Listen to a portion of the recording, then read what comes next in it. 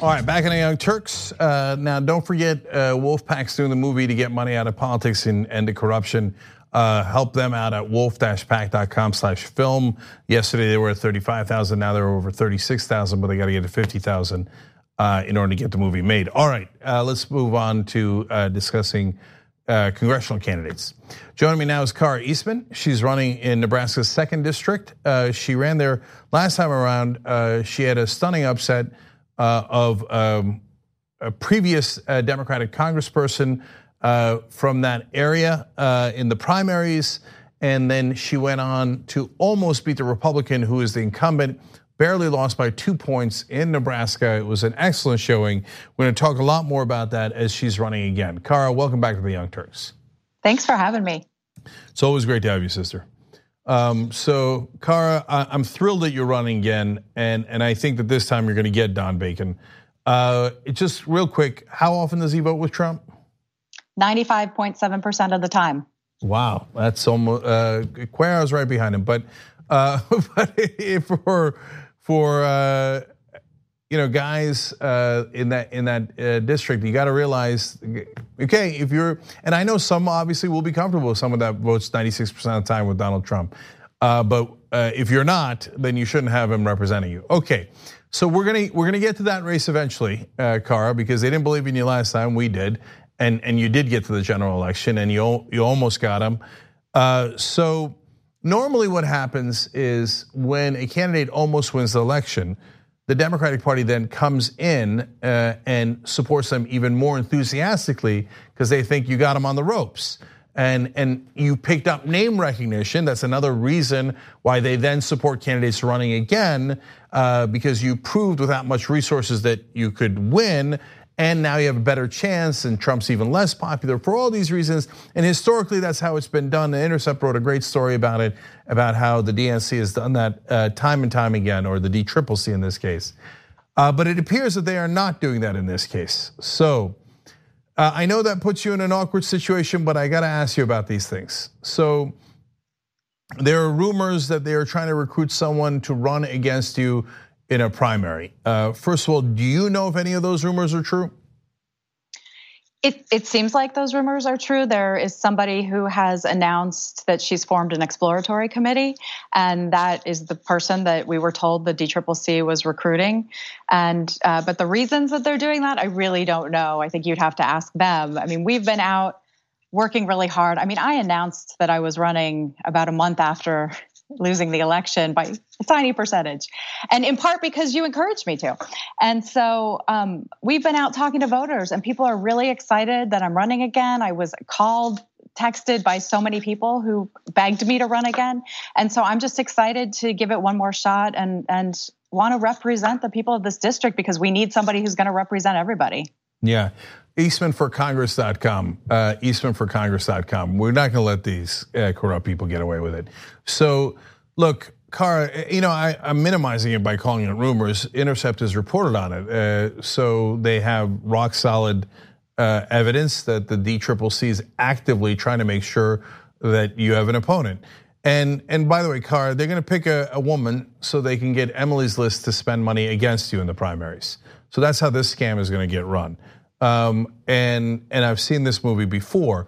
Let's talk about the last election, because you won in what other people considered a stunning primary victory, and it was a great night. I mean, it was one of the best primary nights of the year, and we were so excited. And it showed that progressives being outspent could still win, because we actually deliver voters.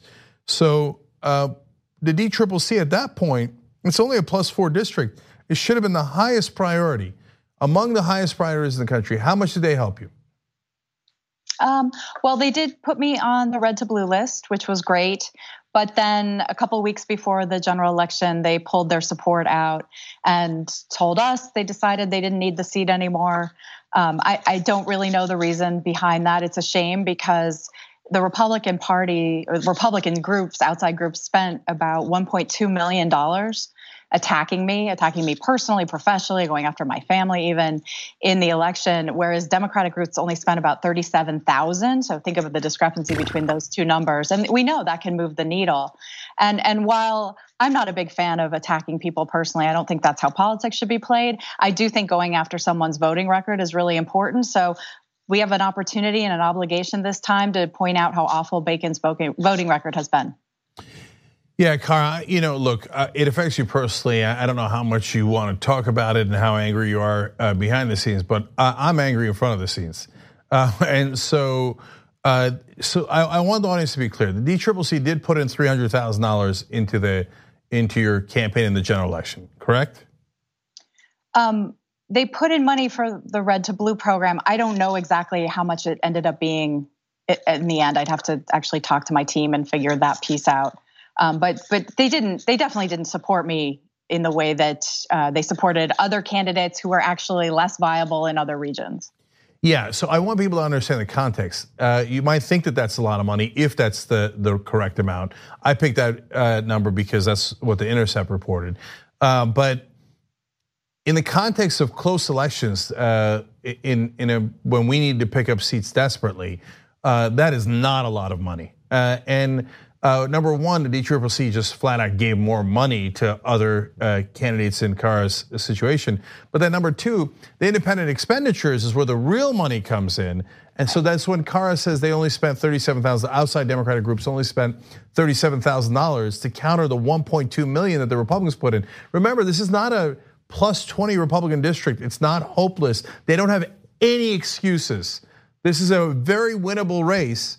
And Kara, you came closer than the Democrat before you in the previous cycle. Is that correct?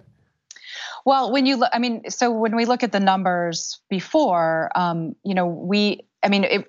there's so many numbers to talk about. So there's turnout, right? Where we more than doubled Democratic turnout. We had close to presidential year turnout in the general election. We doubled Democratic turnout in the primary. And so it's hard to make comparisons, but I think that the performance that we showed and the momentum that we created in the district and the other things that happened, like passing Medicaid expansion and picking up Democratic seats in our unicameral, our state legislature. But still, those were amazing things that happened, and our campaign contributed to that. So I would hope that the Democratic Party would be throwing their full support behind me, but at the same time, we know what we're doing. We learned a lot from the last time, and we're relying on outside groups that are our allies to come in and help us out. And the reality is we're just going to go out and keep talking to voters and knocking on their doors and making sure that they know what I stand for and that I'm going to represent them. And Just Democrats, of course, is re-endorsed Kara, and she doesn't take any corporate PAC money. Have I mentioned Eastman for Congress.com? Okay, so Kara, first, you got to talk about your strategy for the primary. It's so uncertain, given that the Democratic Party appears to be furiously working against you behind the scenes. But what's your strategy for winning the primary this time around? Well, it's interesting because if you actually, when people come to the district, it's such a different story. People are still really excited about my candidacy. My yard signs are still up in places. I have people reaching out to me every day now wanting to volunteer. We had our kickoff event and 250 people came to that. That's a lot for a Nebraska Democrat. So there's a lot of excitement. We're going to keep building on the momentum that we had, build on the name recognition. We have a small army of volunteers that are coming out already. And we've just been taking everything that we learned, using the data that we collected, and working with groups that are supportive of my candidacy to just get the word out. And really our strategy is we've got to get more people voting. We still have too low of a turnout, especially among young people, especially around people of color. And I think in the Latino community, we had people who are afraid to go out and vote. In the African American community, we had more momentum, but there's still so much more to be gained. So we're just going to go out there, focus, work with groups around the country that are increasing voter turnout, getting more people registered, and we're just going to win. Yeah, and you ran as a full-throated progressive last time around, and my not so hidden theory is that the Democratic Party is corrupt, and the reason they're not backing you is because you're not. And so it's getting under their skin that you won't take corporate money.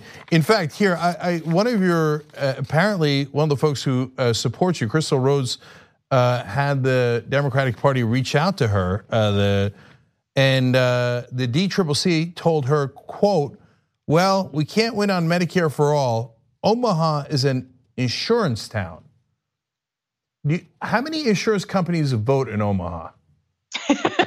To my knowledge, companies don't vote. And I think that that's a really interesting point. I mean, we talk about things like, Medicare for all or raising the minimum wage. I mean, these are things that resonate really well with people and in the district and beyond. And so, I think one of the things I know about Nebraska is sometimes it takes us a minute to get used to ideas, but I think people are excited to have somebody who's going to represent them.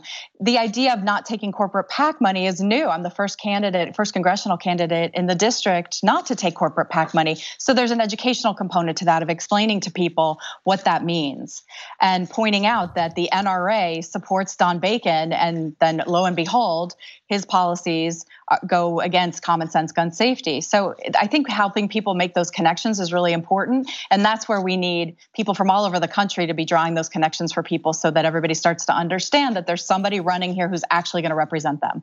And Cara, last thing, of the different progressive things that you run on, what do you think is resonating most in your district? The things we heard at the door the most in our 200,000 doors that we knocked, healthcare was number one, student debt was up there, and then people talked a lot about gun safety, especially school safety for their kids. I mean, I remember my daughter coming to me, who was in high school at the time, saying she was afraid to go to school after some shootings. And I hadn't heard that before, and I heard a lot of parents saying the same thing, that they don't want to be afraid. We have our big music festival, Maha, coming up this weekend, and I hear people saying they're afraid to go with their kids, and that's ridiculous. And we need representatives to actually move forward on this and do something about it. All right, EastmanForCongress.com. If you want to volunteer, EastmanForCongress.com/volunteer makes all the difference. And obviously, since Cara is not taking corporate PAC money, and it doesn't look like the Democratic Party is going to ride to the rescue, you got to donate to her. That's the only way progressives can win. You are the cavalry. So Cara Eastman, thank you for joining us again, and thank you for running again. Thank you for having me again. I'm so grateful. All right, much love. All right, they'll say, oh my God, you're biased. Goddamn right I am. Go donate to Cara Eastman. Okay, so when we come back, a New York Times story about activists going onto a pig farm and the horrors that they discovered, and what could be done about it. We'll talk about it when we come back.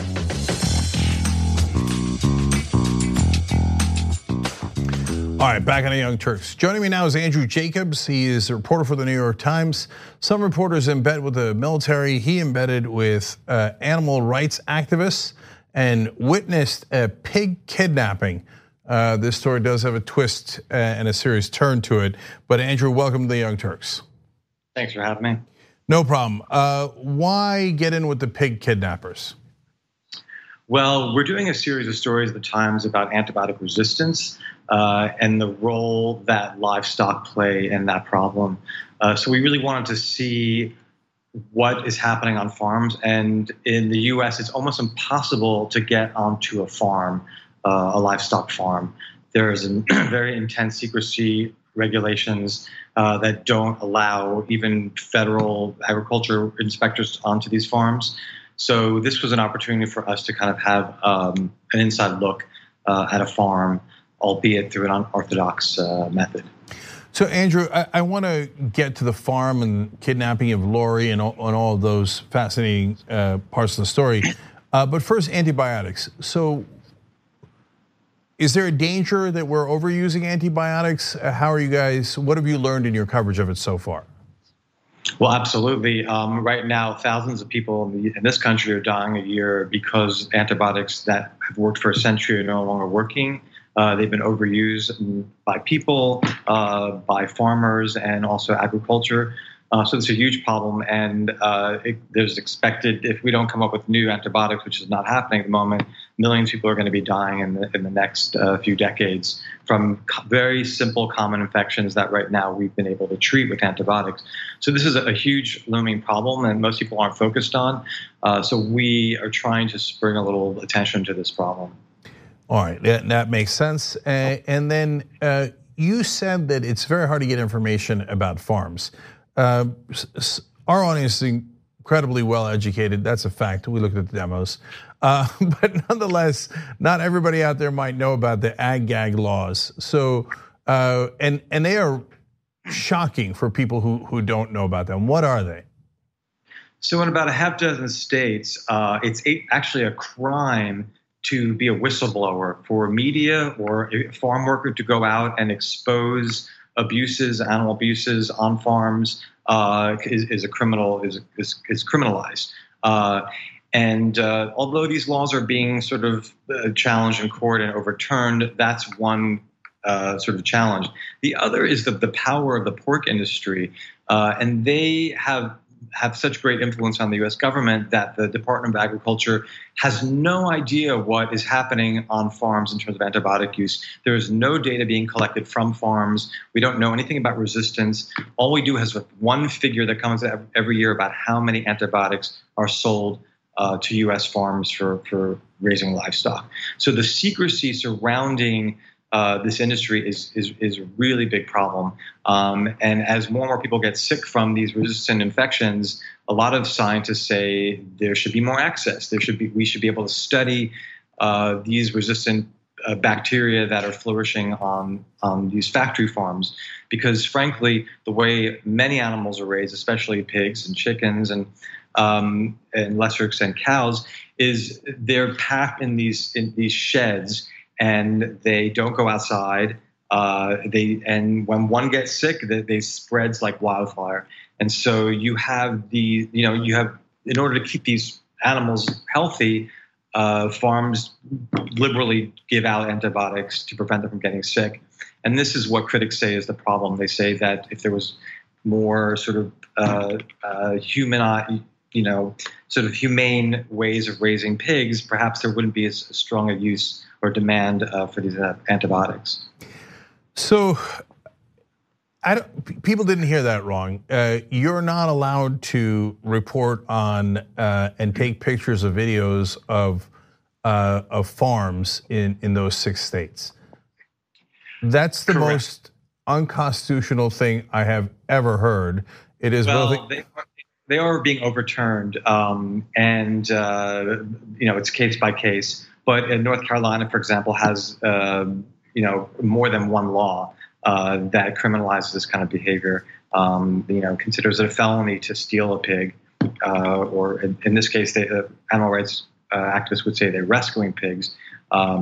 There's definitely constitutional issues, and it seems that the courts are responding to that issue and overturning those laws. Yeah, and look, I want to be clear. There's a difference between stealing/rescuing a pig and taking pictures of a farm or reporting on a farm, et cetera, or taking video of a farm. And so, I mean, it's already mental that they say abusing animals is not a crime. Reporting on abusing animals is a crime. But I'm sure, Andrew, in your reporting, you found out that Republicans are outraged by this because they're huge free speech advocates, especially on college campuses. I mean, that's what I hear from Ben Shapiro and Bill Maher all the time. So the Republicans are probably livid about these unconstitutional attacks against free speech, right?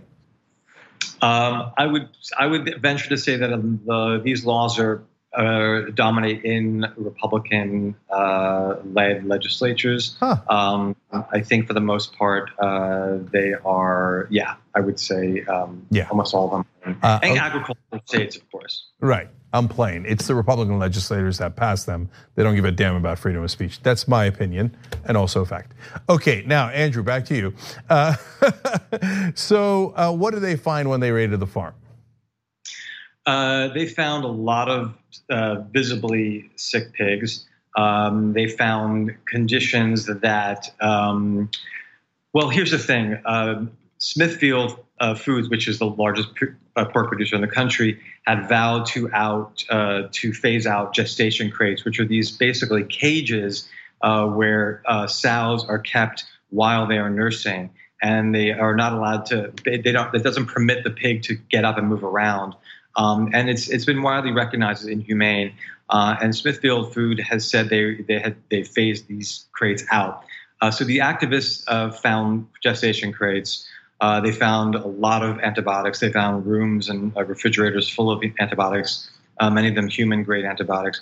And they found a lot of sick pigs, including piglets, including piglets with telltale signs of greasy pig, which is a staph infection that pigs get on their skin, and it can lead to open wounds. And often those pigs will be killed eventually once it's seen that they have these telltale signs of this disease. So they saw a lot of that. They saw sick and dying piglets. And they made a decision to basically take one of these pigs that had this skin infection and bring it out and bring it to a vet and see exactly what was going on. So in order to find out if they were actually following the regulations on antibiotic use and the recommendations on it, you would have to do spot checks every once in a while, right? So are spot checks allowed on these farms? Or are they just like these black holes where no one is ever allowed to go, basically? They are essentially black holes. There was an outbreak in Washington State a few years ago of E. coli that was very deadly, and Washington State wanted to go and onto the farms and try to trace which farms they came from and try to understand how this pathogen became so drug resistant. They were not allowed. And hundreds of people got sick from that outbreak. So it's very frustrating for researchers who are trying to understand sort of the epidemiology of these bugs and how they're mutating in the face of all these antibiotics and making people sick.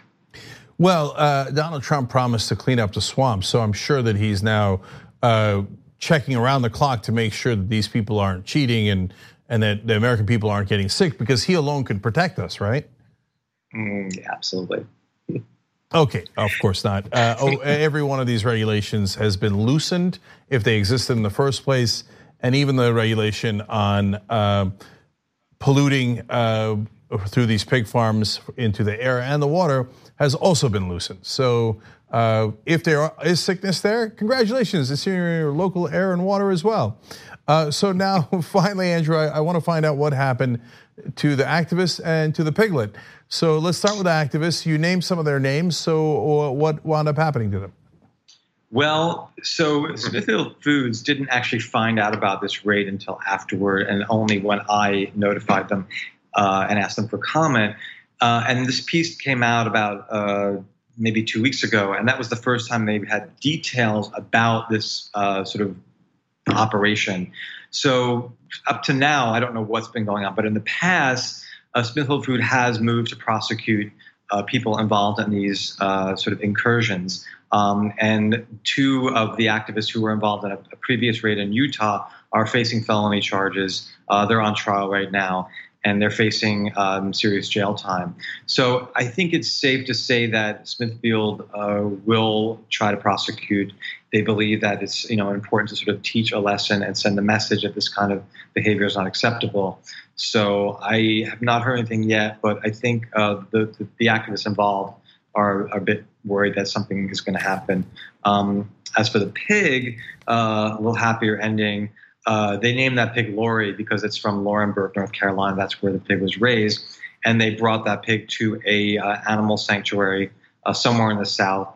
They're not saying where, because in previous case, the FBI got involved, and the FBI agents actually went to an animal sanctuary and took, basically cut off ear samples from pigs there to try to determine which of the pigs that were stolen or rescued, depending on your point of view.